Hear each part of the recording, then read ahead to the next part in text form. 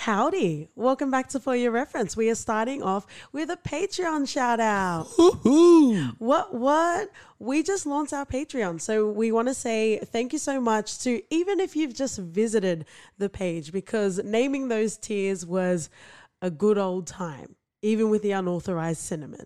Mm-hmm. So we definitely want to give a shout out to, well, within 24 hours, we got a nice, cute, delicious, very handsome bunch of Patreons, OT. We sure did. So definitely want to give a shout out. Colby Mack, if you follow us in linear time, we did do an episode a couple of episodes ago with Colby. Yo, yo, yo! Yo, he was the first Patreon as well. So thank Yep. you so much. Colby Told Me podcast. We will put the link in the show notes. Make sure you check him out. And also check out our Power episode if you've watched Power and you want to have a discussion about it. Our second Patreon was Lucas from Wonder Soul, the Bob Ross of the podcasting world. Oh, we love Wonder Soul. We love Wonder Soul so much, and he's so supportive. And, you know, look out next year. We're going to have a collab, which will be quite nice. Beard goals as well, mate. I'm trying to reach there, so hopefully. Me too, and I think I'm going to beat you too there. We also have our lovable 1/3 of the Holy Trinity of the podcasting world, Ben from Filmbusters. Oh, Ben. There's a theme here, OT. Is there? Yes, Ben introduced at least KT to Lebowski, yourself actually. Yeah. Yes, so make sure you check out that episode of The Big Lebowski with the Big Ben Zowski. One Soul also has a podcast and he does a lot of creative stuff. Ben also has a podcast with Filmbusters and he writes really primo, poignant movie reviews as well. And to round it all off, round the world to Australia, we also have Dem Fancy Dinosaurs as well. Oh, dinosaurs. Who knew they still existed in Australia? So Nick and Kyle and the crew, thank you so much. So yes, all of these lovely people have podcasts and they're amazing and it's primo stuff. So we'll put the link in the show notes. Now we will delight you in Quid Promo with Wonder Soul and also Dem Fancy Dinosaurs. Wonder Soul. Wonder Soul. Wonder Soul. Hey, I'm Lucas, the host of Wonder Soul, a weekly podcast series featuring a variety of topics dealing with life's many passions and experiences. Join me and friends each week as I discuss topics ranging from pop culture to real-life conversations that all can find relatable. New episodes bring new guests and new topics and release every Friday. More content can be found on Wonder Soul's YouTube and Twitch channels. Stay up to date and connect with Wonder Soul through social media by following us on Twitter and Instagram. And we hope that you enjoy Wonder Soul wherever you listen to podcasts. So do good and take care. Hey guys, it's Kyle. And Nick. And we're from Dem Fancy Dinosaurs. A weekly comedy podcast revolving around movies, TV shows, and pop culture. We release a new episode every Thursday. And you can find us on Apple Podcasts? Why did you say that like a question? I don't know. Okay, anyway, yes, you can find us on Apple Podcasts, Spotify, and any of the podcatchers. Or you can look up www.demfancydinosaurs.com. Thanks guys, stay fancy. And enjoy the rest of the show.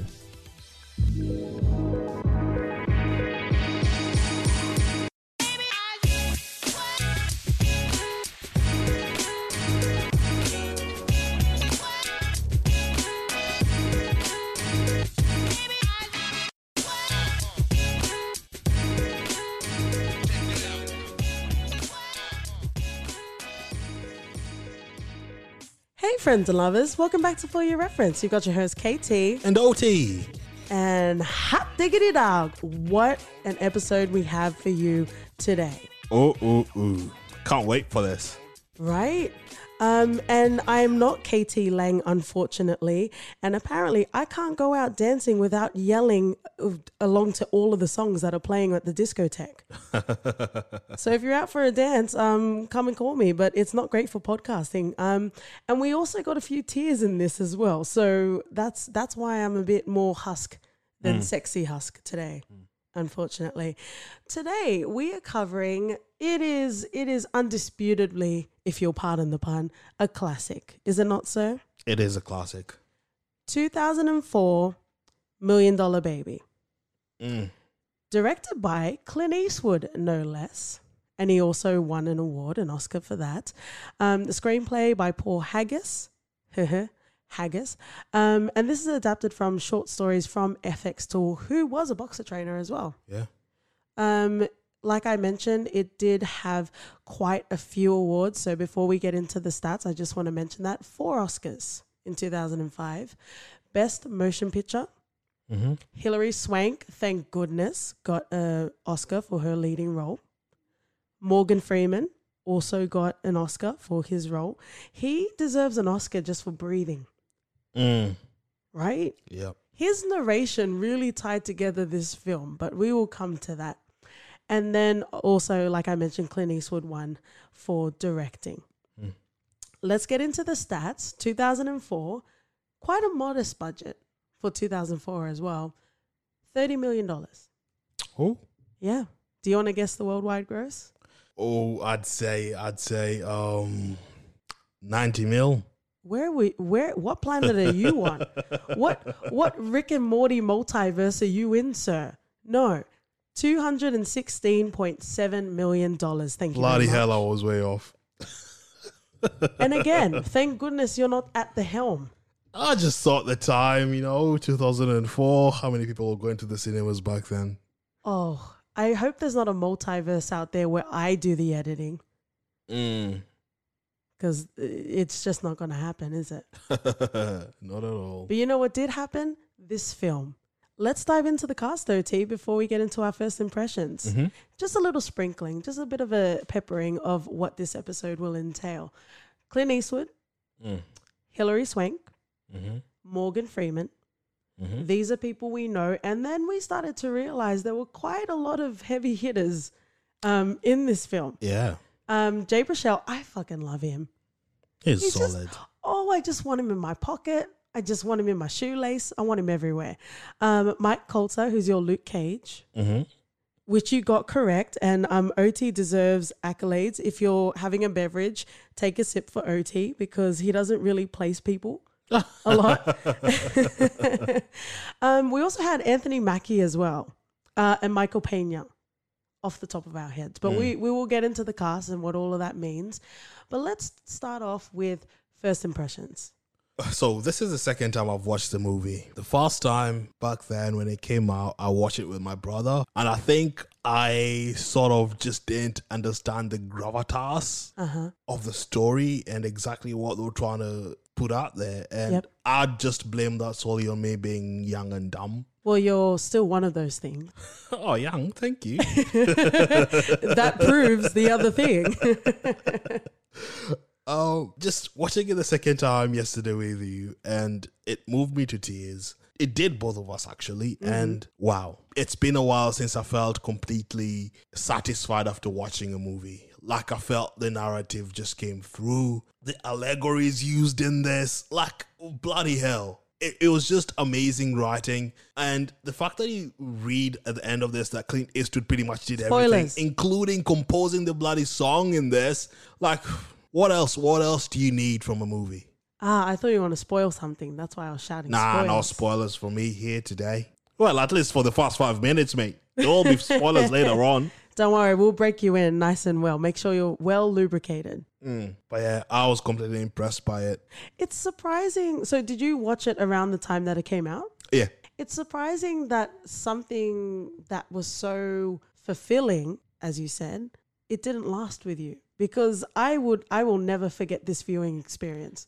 It was just a weird time in my life. I guess I just didn't give it much attention. Was it in between the 100th time of watching Baby Boy, or? Yeah. And that's OT's experience, just rolled up into one. I felt like I've missed something really great in my life, not having watched this, or not having realized how good this movie was up until yesterday when we rewatched it. And I was like, oh, this is such a great film. And then it got really sad in the last 2/3. And I'm like, why didn't you warn me that this was a sad film? Yeah, it is sad, but the beauty of it is that by the end of the movie, you start wrapping a lot of things in your mind and piecing a lot of pieces, and you're thinking deeper about the movie itself and being like, whoa. You know, you can watch it and think of it one way, like let's say Morgan Freeman's narration in this. Yeah. And then by the end of it, you're like, bloody hell. It just transforms how the movie is perceived at it. It's a tasty morsel that you didn't know that you wanted, but you get. And you're surprised that you got it. Because a lot of the times we watch movies and we never really get the same sort of crescendo. And the fact that we'd watched this off the back of watching Knives Out, which was not one of the best things done, in my opinion. And I think that all the hype is just more so to do with the amount of stars it has. That's some sharp commentary. No, I'm just saying, if Knives Out had a low budget or whatever, a cast that wasn't all A-list, trust me, it wouldn't have gotten half the attention it got. But just watching this made me know exactly why we're doing this podcast and why we love watching movies. And just off the back of that, in regards to Knives Out, I was going to mention that too, because we have, you know, as much as we try, we are learned, but we do try and be an organized sort of operation in the For Your Reference household. So we do try and schedule what our episodes are going to be, particularly if people want to, you know, watch ahead of time what episodes we're going to be covering. So we had you know, a really shitty week. And we were like, okay, as much as we love Adewale and as much as we love Damson Idris, we're not going to do farming this week because we had a really shitty week. We want something fun and thrilling with intrigue. So we went to go and watch Knives Out, and we were severely cut off from any sort of enjoyment. And I'm not even going to say pardon the pun because it's not worth it. Right? And you know, one of the problems is, like, when you figure out a movie by halfway through. Dude, we didn't figure it out. They literally presented it to us. No. Spoiler. We're not going to say what the spoiler is. But it's, how is it a whodunit when they present something to you? Well, they presented one half of it, and it was pretty easy to detect the other half of it. Like, to deduce exactly what's going to happen afterwards. It's the constant turns and it's the constant twists in regards to a whodunit that makes it so thrilling. You pretty much suspect everyone right until the end, and I think that's as much as you're going to get in regards to a Knives Out review. When we have our celebratory 1 year episode, we will have it in memoriam because it killed all of our feelings and all of our hearts, and Knives Out is going to be on there because that was a fucking mess, and Ryan is disgusting, and you know what? I haven't seen a bad review for Knives Out yet, but I feel like everyone's getting paid and we're not getting paid. Throw us the money, mate. We'll change your tunes. Nah, not even for this. So let's go back. But essentially, that is the place that we're coming from. And we're like, okay, so obviously we need to do an episode, but we just wanted to watch something that was good. And I'm not sure where people feel, because this was like over 10 years ago. Yeah. Crazy how time moves. My knees are hurting, but time moves along, apparently. And we just wanted to watch something good. And this is where we landed upon My Friends and Lovers. And what a fulfilling experience. Before we even get into the characters, let's just talk about, you know, the cinematography. Let's talk about the soundtrack, and let's talk about the narrative as a whole. I'd like to hear your first impressions of this, though. I always knew it was around. I always knew the film was there. I knew that awards were won. I actually never really knew much about Hilary Swank either. And then she kind of disappeared. The last film I saw her in was when she was being like the Michelle Pfeiffer and like teaching inner city kids. Yeah. With the R&B singer Mario. That was really the last time I remember seeing her in something. I think I saw her in a Gerard Butler sort of movie, I think. Oh. It was a rom-com, but yeah. With Hilary Swank? Yeah. Oh, how the tides have changed. Or maybe it wasn't Gerard Butler, but it was a rom-com with someone. We're a film podcast, guys. If you were wondering whether you should subscribe or not, this is the time. So I never really seen anything that Hilary Swank's in. Clint Eastwood. Wow. We watched The Good, the Bad and the Ugly maybe a couple of months ago. First of all, what a face. But second of all, what a voice. My throat's been hurting and I was struggling watching him talk. Like, and then Morgan Freeman, like, you're in for a good time. It had all of the ingredients. And, sometimes if you have too many big names, it can get in the way, which we've just given a very good example of. But it was great. I really liked the way that the scale of this film, the story that was being told was actually quite simple. Mm-hmm. There wasn't a lot of theatrics that was going on in regards to the storytelling. Yeah. It was a very simple story of an underdog, but with pure grit and guts and really just pushing ahead. And that's what really drove this film to brilliance. In regards to the directing, light and shade. Like, I feel like Jordan Peele went to the Clint Eastwood School of Directing.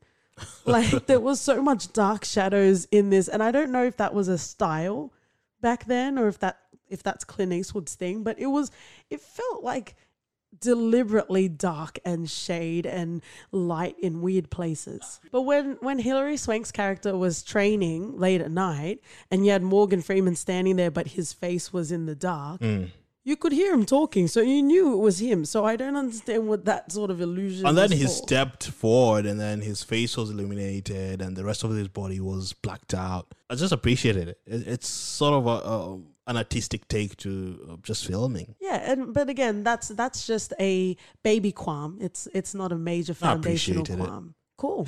You're welcome. I thought we weren't gonna fight, or that was just 300 episode. Yeah.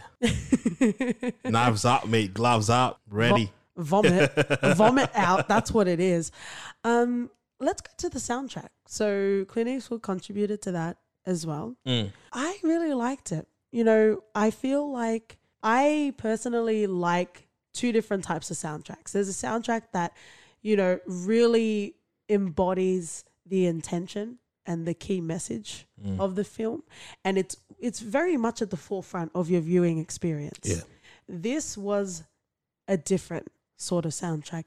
It really melded into the background, and there were a lot of times that I didn't even realize that there was any sort of score because it's so beautifully weaved itself into the dialogue, into the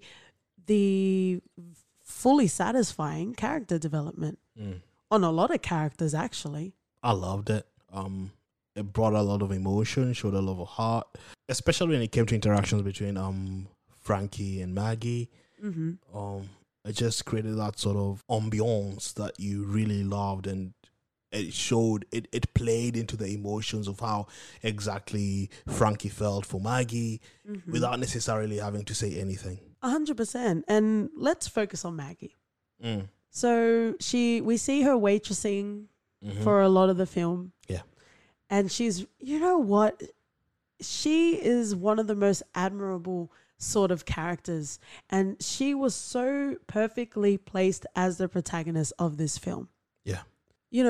We start to see the lack of nurture in the nature-nurture sort of discussion. And she had everything going wrong for her. You know what I mean? When people have everything going wrong against them, first of all, it's understandable if they want to sit and watch the world burn, but she didn't. No. She pulled herself up and she tried to make something of herself. Right? And then you have really resonating, maybe not fully resonating, but on some level you can relate to her, struggling, with her coin jar and even, taking the steak when she was a waitress so she could take it back home and have something to eat. Maybe not on that like literal sort of example, but we've all been through times where financially we're struggling. Yeah. You know what I mean? And you need to decide how far you're going to extend yourself more than you thought you ever would. And I really love that that's what we focused on. And we actually got to know her before we knew of her struggle. Yeah. Because that plays even more to the credit to her character. Because they really could have, because I think it was Morgan Freeman's character, when he was doing his narration, there was one thing that Maggie knew. She was trash. Yeah. Right? Yeah. And it's, a lot of the time, no offense, but when I think of like trailer trash, I think of like 8 Mile, of like Eminem.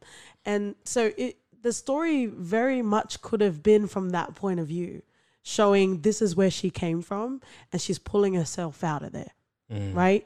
But we started the film from just her wanting to get in, get her hands dirty, and really try and make something of herself. Yeah.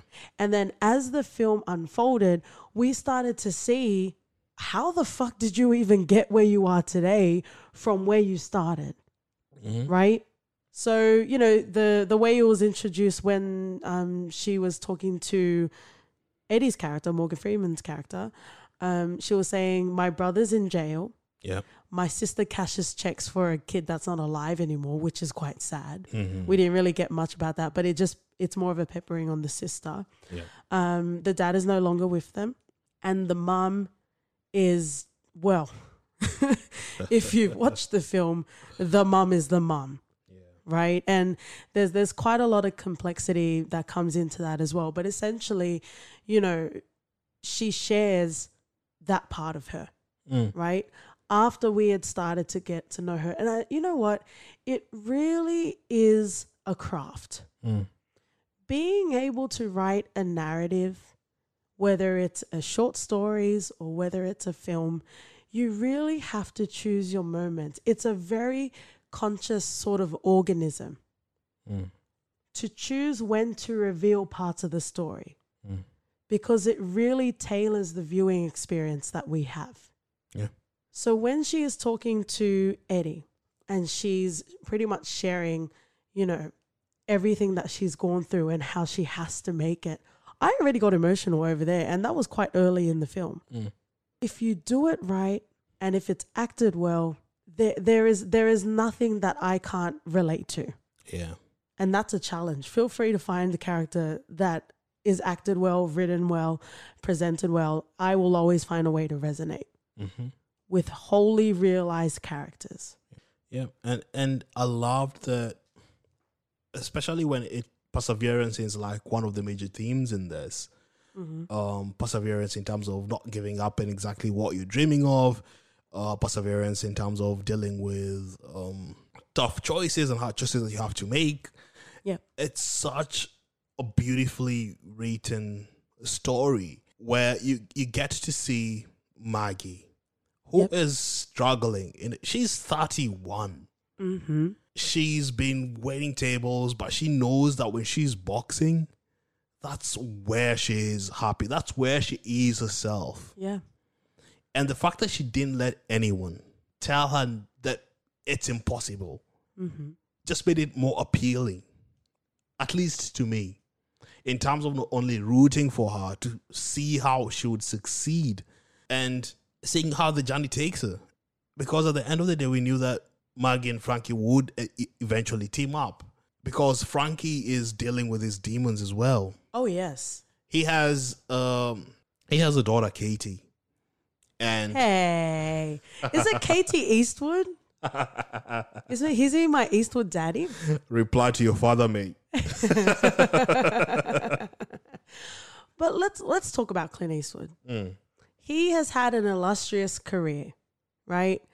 I haven't partaken in all of his career, but in what I've seen with him, he seems to gravitate towards characters of like the hardened old man. You know, that is changed by the protagonist usually, right? And the emotional balance that needed to be spent between Clint Eastwood and also Hilary Swank is something that actors of lesser Cree would not be able to achieve. Yeah. The emotion and the somberness and the uneasiness that they had between these two characters, the dynamics between the two, it was a delight. Yeah. It was a delight to witness, and to be able to balance that in a story that takes you all the way through to character development. I understand now why Clint Eastwood is shouting at chairs. Because it's a way to debrief from the emotional balance that he has to spend in this film. It's just affected him years and years later, shouting at all these chairs. Yep. For sure. And if you understand that reference, you are most welcome, friends and lovers. It's for your reference. Like, if you told me to name a boxing movie that I loved, I feel like I'd leave this one out because I feel like it transcends a mere boxing flick. It's so much more, just more than a symbolism of boxing, because I feel like they used it as a symbol to illustrate exactly the struggles in life that one has to perceive or to endure. Like, we have this moment between Frankie and Maggie, and Maggie tells Frankie about his father and the dog. Mm-hmm. Oh, Jesus. Yeah, and at the moment you don't really realize the gravitas of that conversation. Well, it's foreshadowing. Yeah, it's But foreboding. It's foreboding more than anything, and it's forthcoming as well. because you don't really. Well, I didn't really think of it that much. But that's good because it wasn't blatantly obvious. Yeah, it wasn't blatantly obvious. It was imparting a piece of yourself, of your past. I think we did say spoilers. Sometimes people are like, it's from over 10 years ago. We don't need to say spoilers. Well, fuck you. And the click you claim. Because, there are younger people out there, or there's people like me that have holes in my foundational viewing experience. So I don't want to ruin it for people that haven't seen it. And unlike OT, I'm not going to shame you. OT's all about that Game of Thrones shame. Yep.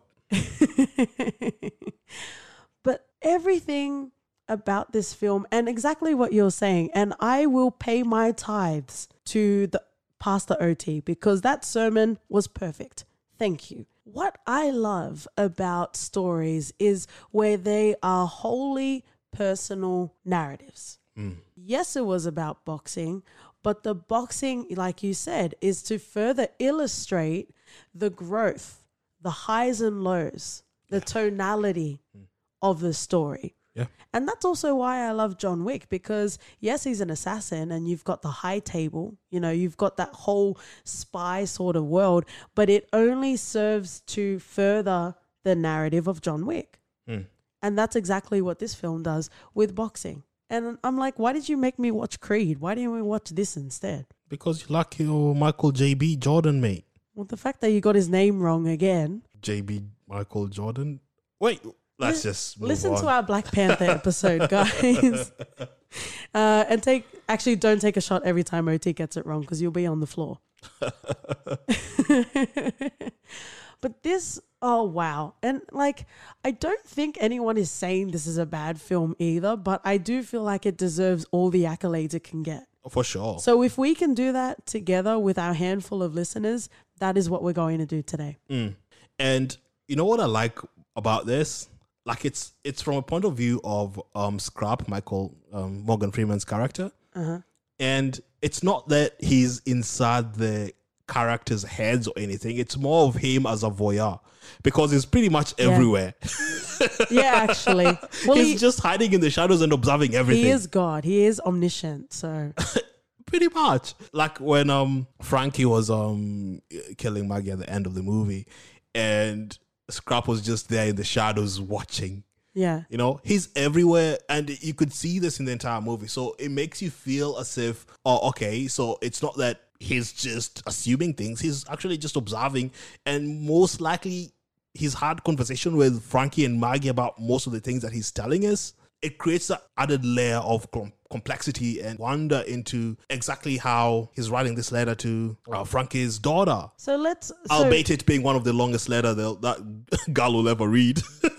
Right? Yeah, but it'll still be more enjoyable than, actually no. I was going to fire some shots, but we're all about the love today. There were some poignant points that you just literally skimmed over that I want to come back to. So you were talking about the foreshadowing in regards to her childhood dog, passing away. Yeah. You said killed Hilary Swank. I'm saying passing away of the dog. That says more about us too, but that's another thing. But the vehicle of that symbolism of the dog having to be put down, it's one of those things, because when we move further into the story, we haven't even talked about the triumphs yet of this film. We like getting heavy. We do. Yeah, we like getting heavy in this podcast, and we will bring some levity back, but let's stay in this moment. right? So, you know, she gives that example with Frankie's character, talking about the dog. And then we move, there are many highs, but we're just going to focus on this low when she's in that hospital room. Yeah. And she said, do you remember what I told you about the dog? Yeah. I want you to do that for me. Mm. Oh, Tears. Every sort of crying session I repressed in my childhood just came back in that moment. Yeah. Sad. Yeah. But beautifully done. Very beautifully done. And what we saw, you know, as viewers, it was very clear, you know, if Maggie couldn't have the life that she could have, and she lived a full life, right? But her life could never be the same after that accident. Yeah. It's not even an accident. Blue Bear was coming in full force, right? Yeah. But, you know, after that happened, she knew that she wasn't going to get her life again. And slowly, her independence and her freedoms and all of her triumphs were being overshadowed by her current situation. And I think once they started to say that she had to amputate her leg, that's where she was like, nah, I can't do this anymore. I feel like she was there, but she didn't say anything just because Frankie was so eager to keep her alive and to keep her. And that's exactly what I'm leading up to, because we're watching this film and we're seeing that Maggie's struggling, right? And, you know, she even attempted herself when she knew that he wasn't going to do it. You know, Maggie was trying to do it herself, right? So as viewers, we're like, oh, come on now. You need to enter suffering. You need to do this. You need to do this. But at the same time, if that was me and that was you, it would not be that easy. We know Frankie has taken Maggie as the second daughter, even referring to her as Mokushla, which loosely translated to my darling, my blood. Yeah. And the literal translation is actually my pulse, but there you go. It just shows that he saw Maggie as, you're my daughter. Yeah. And I'm not ready to lose you. And there was a moment where Frankie was reading to Maggie a poem by W.B. Yeats. Mm-hmm. Because there are different ways in which you can translate that. Mm-hmm. And from my point of view, he was translating it into there's still hope, there's still love, there's still life to live. Yeah. We could go to the cabin and we could own the pie shop and we could live happily ever after. You could go to uni, you could get all those wheelchairs, we could blow into it. And that's from Frankie's point of view because he was not ready. Yeah. And the fact that Maggie was just sitting there smiling, putting up a brave face, knowing intrinsically that she's done. Like she's experienced everything she could have imagined. Mm-hmm. Her at 31, she never believed that this would be her. She's done it. She's pretty much won $1 million. She's pretty much more worth than $1 million. She ever would have imagined. Exactly. And it's so exciting how they bring this sort of theme of, as you said, suicide, because whatever your political views or whatever your religious views on that is, you could still see how, I don't want to get too deep with this, but it was just sad. It was harrowing to see Frankie having to go through that because in himself, he lost another daughter. And in regards to euthanasia, that is quite, obviously it's very heavy sort of subject matter. But that's also character development on UOT because we covered Ricky Gervais's Afterlife and we did talk about a little bit about euthanasia and that sort of thing.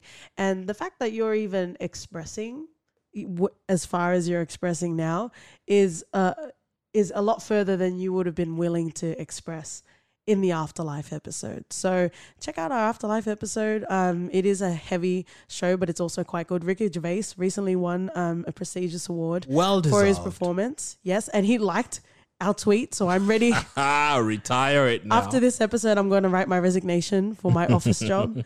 But, without getting too deep into that sort of debate, from a humanistic, personal, not me personally, but like from a people person sort of view, actually, yes, I'm going to own it. Me personally, if someone that you love is struggling and they genuinely want you to help, those loved ones should not be persecuted in that process. And that's as much as I will say. Yeah. And everyone is entitled to their opinion on this. Like it's difficult enough losing someone that you love. And we see Frankie struggling with this. And the fact, I think this is one of the biggest like character development moments we see in Frankie. And after he helps Maggie pass along, he completely disappears from everyone's radar. Of course, we are shown where he is at the end, but everyone in his circles didn't know about the pie shop apart from Maggie. Yeah. So he pretty much just erased himself from. He kind of reminded me of like whether you believe it or whether it's more of a like entertainment sort of thing. He kind of reminded me of like a ghost, like not a Bobby Brown mount you in your sleep ghost. But Daddy Eastwood, you're most welcome. He's not dead yet, but like he reminded me of like a ghost. Like he isn't done with this world, so he's just gonna keep lingering around until his business is done. Yeah. Right. So it was kind of like that because you saw, as you were mentioning, he was battling his own demons. And that's actually quite an interesting thread that I want to pull on at the moment, aside from pulling on UOT. In regards to the relationship with his daughter, a lot of the time I was getting distracted. So I'm not sure about you guys, but when I watch something and there are foundational questions in regards to the core narrative that aren't being answered, it's hard for me to concentrate. And one of those foundational threads was what happened to his family. Like, and I was like, oh, was a daughter in a car accident with the mom, and like somehow she's not well, or that sort of thing. It really distracted me. It really distracted me from the film because it obviously plays a part in his dynamic with Maggie. Yeah. Right. And any sort of demons that he didn't resolve within himself with his relationship with his daughter, he was reconciling with his relationship with Maggie. Right. And to be able to see that play out in the film was beautiful, right? Because he was very reluctant. You might know that how you deal with things isn't the best way to deal with it. You might know that your coping mechanisms aren't healthy and they're actually to your own detriment. Yeah. But it's one thing to know something and it's one thing to be ready to take action across it. Oh, for sure. And that's exactly what we were facing in Frankie's character. He wasn't ready to deal with shit. And even if we bring in Morgan Freeman's character, he wasn't ready to deal with that either. Because to some extent, he felt responsible for Morgan Freeman's character losing his eye. Yeah. Like Odin from American Gods. Yeah, and you see how this affects him in dealing with other people and in his actual job, because he has this amazing boxer with him, Big Willie, yeah. And he keeps on telling him, 2 more fights, 3 more fights, you'll be ready for the championship. He keeps on holding him back and protecting him. You're not ready. And this is more towards because of all the guilt he's carrying, all the burden he's carrying. He wasn't ready to let that go. And slowly with Maggie, you can see him trying to push that boundary in him. Yeah. And create this symbiotic relationship where he's getting this affection from Maggie and it just makes him grow as a person, help him alleviate the burden.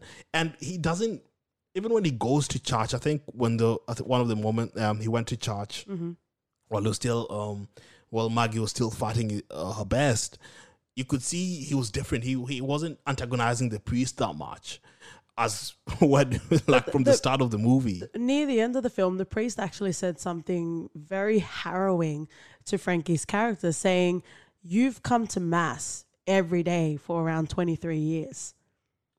The only people I know that do that are people that can't forgive themselves."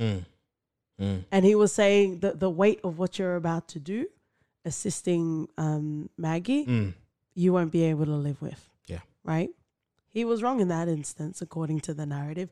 But the point is, if you don't deal with your shit, it will manifest in other ways. Yeah. You might be walking around minding your own business, but sometimes it's quite visible that to other people that you've got some demons you need to reconcile. And that was Frankie all over. Yeah. It really know? was. Did Morgan Freeman's character have a gambling problem? Yes. Right? Yeah. Him and he his, loosely admitted about it. Yeah. yeah. Did you submit your idea about your house socks to him? With the holes? Yeah. It's like, why are you submitting your socks to the movie? You've got to have socks with holes in them so that your toes can breathe. And what big toes It's they a are. design. It's a fundamental design flaw in socks. Socks with no holes, not great, mate. And unfortunately, that's OT's campaign line. It's just crazy they went with ripped jeans first before going to ripped socks Are as a you- fashion statement. Are you really choosing to take a stand here? Yup. See, sometimes people ask for levity. That's what you get, guys. OT and his most holy of socks. Mm-hmm. Let's bring in some levity, right? Properly. In regards to the other characters, who do you want to start with first? Danger? Let's start with Danger. Oh, it is quite formulaic. Like when you have a story and you're expanding out characters, you usually have a character that is pretty useless, but they're also pretty harmless, and you just want the best for them. Yeah. And Danger was that. Mm. If anyone's watched The Wire, he was like a likable Ziggy. Yeah, definitely. He had that sort of twang to him as well, which was quite fun to listen to. I really felt bad for him. Like, and you knew something bad was going to happen to his character. Yep. I was like, hopefully he doesn't die, but he did get a beating. Yeah, he got a beating, which shook his character a bit. Yeah. And he gave up on his dream because he realized that he's not cut out for it. But I think even Morgan Freeman's character said they didn't have the heart to tell him that the guy that he keeps challenging has retired like 3 years ago as well. Like he's not good for much, but he's minding his own business. He's got heart. And that's what they were saying. That's all he's got, Yeah. right? Yeah, because it's kind of different. Like you get Maggie has strength and skill. Yeah. You know, raw skill. And then you have Danger, who's just all heart. The opposite. Oh, Maggie had heart as well. Yeah, Maggie had heart, but she had other things going for her. She did. Danger just has a lot of heart and belief in himself. And sometimes, even when they started, when Scrap started narrating in the movie, he said that heart is what gets you killed, which is true. Yeah. So the fact that Mackay, what's his name? Anthony Mackie. Mackay. It was bloody annoying. Anthony Urethras. He's got such a hateable face, doesn't he? Listen to our Black Mirror episode. Does he have a hateable face? I don't know. I just feel like I want to punch him every time. He looks like a jackass. I feel like I want to punch him every time. Well, he's your new Captain America. Isn't I'm he? the captain now. That's my captain. O.T. Phillips. O.T. Phillips. Oh, Tom Hanks is a national treasure. International. mind you. International, yeah. He's like the daddy of America. The daddy of everywhere, mate. Wow. Really? Yeah, I don't think I've ever seen anyone be like, ugh, Tom Hanks, I don't like him. And if they do, I don't want to know who they are. I really don't. But yeah, Danger was a very likable character. You want to talk a bit about your Anthony Mackie? Oh, he's a dick. He had, the fact that Scrape is the one that punched him out just to put him in his place. And he called it as his 110th fight. Yeah, that was something amazing. Yeah. I feel like I want to go and watch that scene after this. Right? It's just one of those like good moments, those comeuppances, right? And you know there's a problem if Michael Pena has more character development than you, Anthony Mackie. Oh, for sure. Was he trying to have like a fresh accent? Yeah, he was actually kind of fresh. It was very inconsistent. I don't know if this is a universal term for the rest of the world, but in Australia in particular, fresh means someone that is not from a Western country. like the fresh off the boat. Yeah, like my people. See, OT will never touch that. Yeah, but He would be like, I am the captain, but never my people. I am safe. you are. But it is such a beautiful film. And I really don't know anyone that didn't enjoy this. Really. Yeah. What's not to enjoy? It had everything. It had a fully encompassing, wholly realized narrative. It had secondary characters that you care about. And let me just say, yes, Maggie was the perfect protagonist. But at the same time, I usually expect great protagonists, right? Because if that's, that is like the meat and potatoes of your film. Yeah. So if your protagonist is shit, then everything else is going to fall apart around it, right? What I love to see is when you have secondary characters that have more than one dimension to them, that you actually care about, that any sort of questions you might have about their background get answered. Oh, yeah. And that is one of the makings of a great story. Oh, for sure. So we really have quite an interesting sort of dynamic between Frankie, Maggie, and Scrap. Yep. Right? And it all ties in quite nicely together. What Maggie initially wasn't getting from Frankie, she got from Scrap. And it really moved between the pendulum of these characters. Yep. One of the moments that you pointed out was the whole narration, right? You know, it's usually a given. If you're going to have Morgan Freeman on your project and you're not getting him to narrate, then what's the point? It's like paying Gordon Ramsay just to shout at you and not make you a meal. Right? Like you need to get the whole package when you have Morgan Freeman. So I really thought nothing of it when he was narrating. But to really tie together the loose ends of the film, and the reason he's narrating is because he's writing a letter to Frankie's daughter. Mwah. Let me do that with two hands. Mwah. Wow. Because, again, that was one of those threads that I kept pulling at in that film. It's like, okay, this is cool. They're traveling the world and they're fighting and, you know, super cute guy. But why? Why are they not addressing the relationship that Frankie had or didn't have with his daughter? And once we got to the point where he was writing that letter, you know what? As someone that continually gets distracted by foundational questions not being answered, I was satiated. And I was satisfied. It was enough for me to know that the daughter was being reached out to, that I didn't need to know the hundreds of questions that I felt I needed answered. And that's a great way to shut KT up. And one of the questions they answered, I think, in Frankie's relationship with the daughter is the fact that the daughter doesn't want to hear anything from the father. So you know the relationship has been severed quite a bit.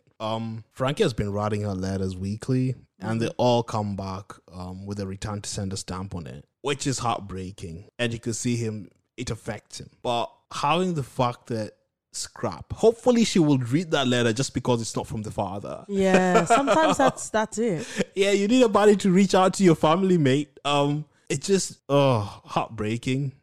It's touching. He accepted that he probably won't see Frankie again. Yeah. And I guess that was the reason why he was writing this letter in the first place, just to illustrate how Frankie isn't the same person he was a decade or how many years it's been. And I think that's quite a very deeply resonating lesson in this film. Redemption is always available to you. Yeah. We don't know what happened between his family. And again, for the purposes of the narrative, we didn't need to know, right?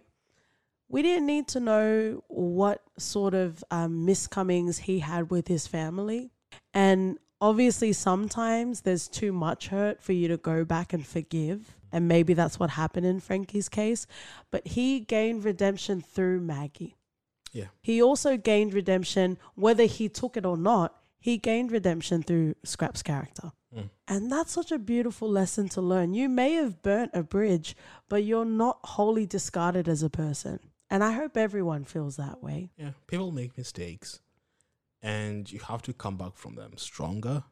Whether or not you've burnt a bridge with someone, there'll always be that someone else that would help you get along. And I reckon like that's just one of the major motifs in this. Motifs. It's a funny word. I'm just giving you time to pull your glasses up. I used to do art and craft. Well, they call it, it was called art and craft or whatever the fuck I was. And our teacher was so into motifs. Oh, you need to present your motifs at the end of the week. Oh, bloody far out.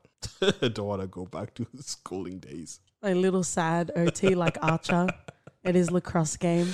Yeah, for sure. That's an Archer reference, guys. But Frankie and Scrap's character, you know they've been through a lot together. Oh, yeah. And the Because fact they that- came up together.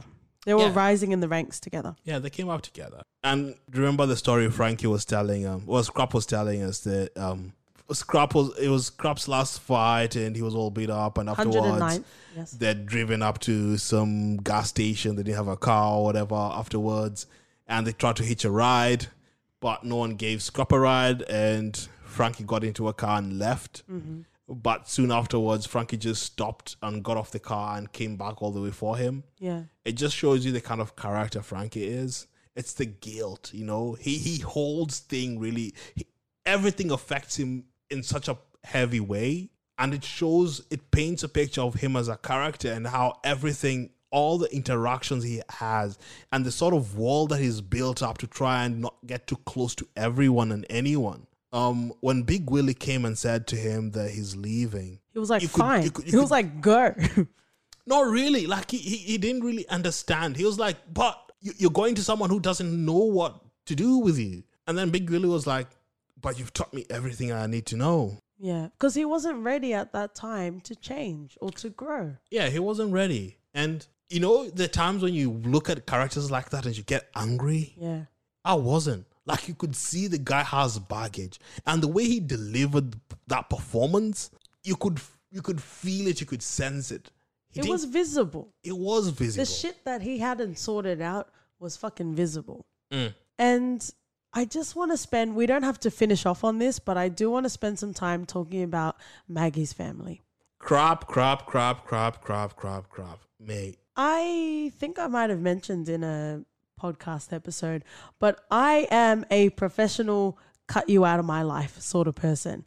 Whether you're family, whether you're the prime minister, whether you're OT, like if you were bringing toxic sort of, and I know let's all wank over that word because people use toxic a lot, but you know, if there are people that are bringing bad vibes to my life, I just cut them the fuck off. Who has the time? Life's too short, mate. Yeah, and you remember that lesson, OT.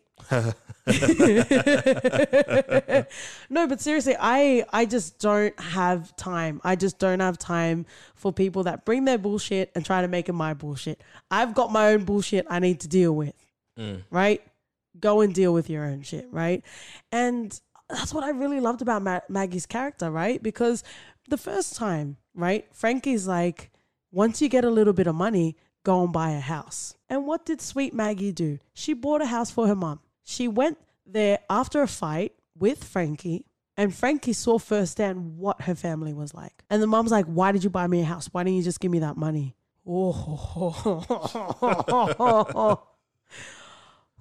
I don't know how you feel about your family. Hopefully your family as well, but wow. Yeah. Bloody hell. That was hard to watch. That was so ungrateful. And even the sister as well. No one can fuck you up more than your family. No one can fuck you more than your family, that's for sure. But that was terrible. And then we move further into the film where they had been there for a week when Maggie was in hospital, but they just went parading around. They went to Disney. Yes, they went to all of the theme parks, and they even had the audacity, the gall, how dare, to wear all of those shirts and go into the hospital and try to get her to sign some documents. So they could keep the money. I'm assuming it was guardianship or some shit. So they could transfer the money, they'd be caretakers and you know what? It's one of those things, no matter, I feel like family are really the only people that can treat you like shit, but you continue to allow them in your life. Mm-hmm. Right? So when Maggie told Frankie to leave the room, I'm like, oh, come on, girl. Be strong. Be stronger, because I was worried that she was going to concede. Yeah, me too. I was really worried for her because I wanted her to stand strong, and that's what she did. She did. And I was so proud of her. That's gross, because it's really, you know, you can have your friends and you can have, you know, your acquaintances and stuff, but it's hard to know where to cut the line with family. It's like they can do whatever the fuck they want to you, and then you'll be like, okay, fine, I love you forever. And even when she went to go and buy the house and the mum kept complaining, she was doing that to guilt her, because she's like, oh, I'm sorry, I'll send you more money. after buying a house, she said, I'll send you more money. Yeah. Right? Cut to that hospital room where she's like, well, because you never did the paperwork, you never signed it. So at any time, I can sell that fucking house. From God's mouth to my ears. Yeah, from my mouth to your ears. Let's just save some time right there.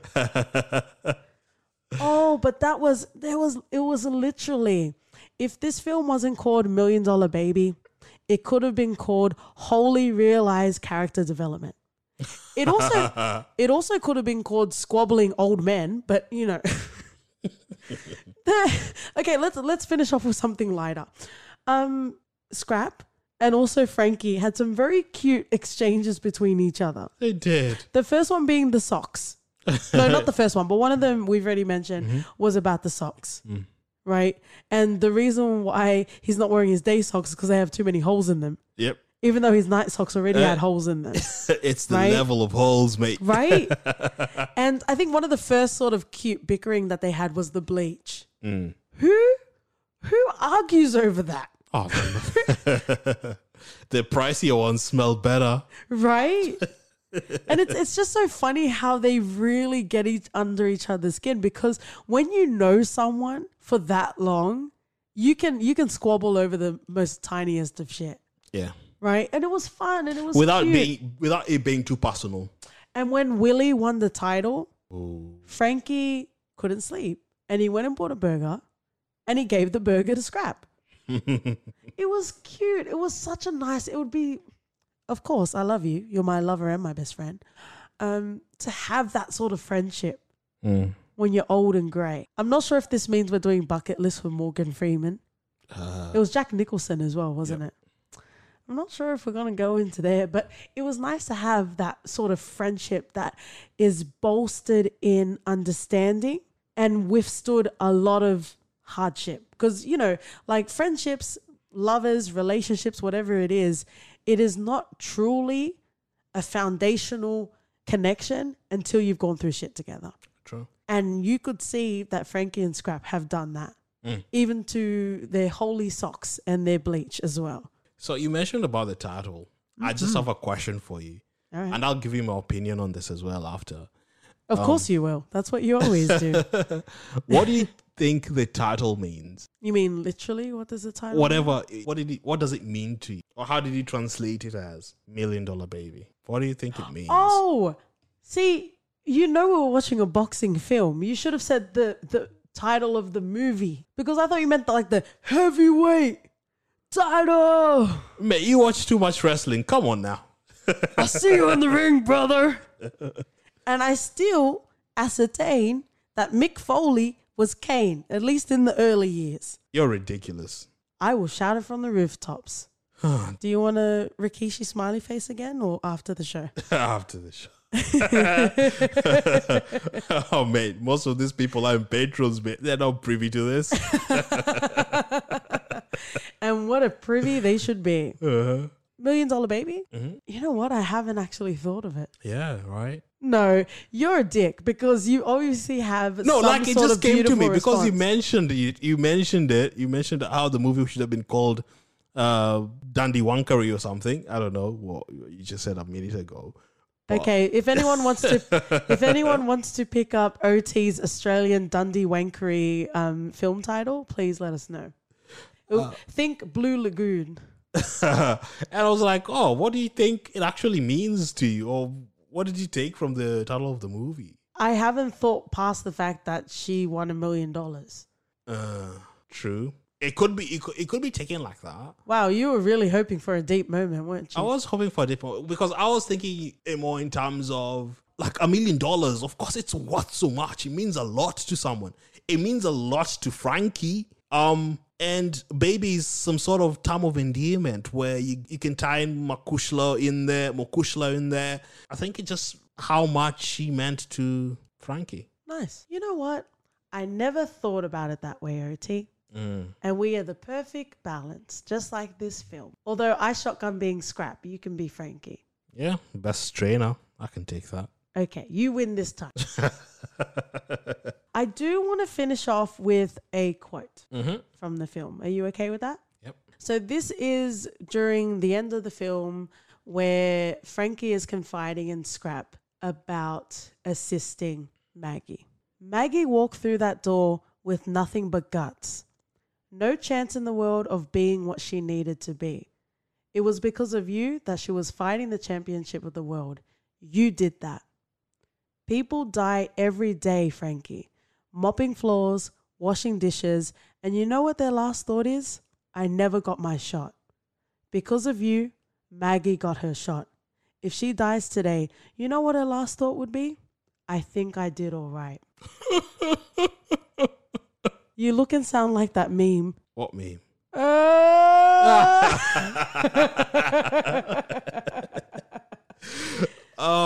Wow. Because that's it. Your unfulfilled potential. Constantly thinking of what if. Yeah. Everyone's going to die. I should have done that. Yeah. Everyone's going to die. And at least when you do go, you shouldn't have any regrets. You should live your life to the fullest, embrace everything, and live life without restrictions, mate. You know, you only get one shot and take it. And you know what? That's exactly what we did. We started a podcast because we're brave. Mm-hmm. Thanks so much for joining us along the journey. I'm not sure if we're the Joe Swanson of podcasts and we're always making things deep and sad. I think that's kind of our aesthetic now. That's a Family Guy reference. You are most welcome. And speaking of, we are diving into For Your Reference. OT. Ooh. Ooh. I'm going to go with Invictus because Clint Eastwood directed it, and it stars Morgan Freeman as Nelson Mandela. It delves into... And Matt Damon. It delves into the time in apartheid in South Africa. Well, the teams were still segregation, and how rugby brought a nation together. So it's a lovely movie. If a lot of you aren't aware of what happened in South Africa at the time, Invictus will paint a light picture of how that was and how sport, no matter how trivial you might think it is, can unite a nation. Yeah, and there are unspoken ways to bring people together. Yeah. Sports, food, and good-looking people. For sure. And you can get all of that with For Your Reference, guys. My turn? Yep. You know what, OT? Mm-hmm. Watching this film has really made me want to go back and watch something I've already watched. And let's continue this Clint Eastwood love train. Daddy Eastwood. I will reference Gran Torino. Because I watched it, and like you said with $1 Million Baby, I was like, okay, cool. Right? I feel like I need to give it another go. Oh, yeah. So I liked Gran Torino. I feel like I liked it, but I feel like I didn't immerse myself. Right? So hop aboard the Eastwood train because we are heading to Euphoria. So thank you so much, guys. Thanks for tuning in on Twitter and Instagram. We are For Your Refpod. You can write us an email at hello@fyirpodcast.com. And we'll see you guys next week. See ya. Bye.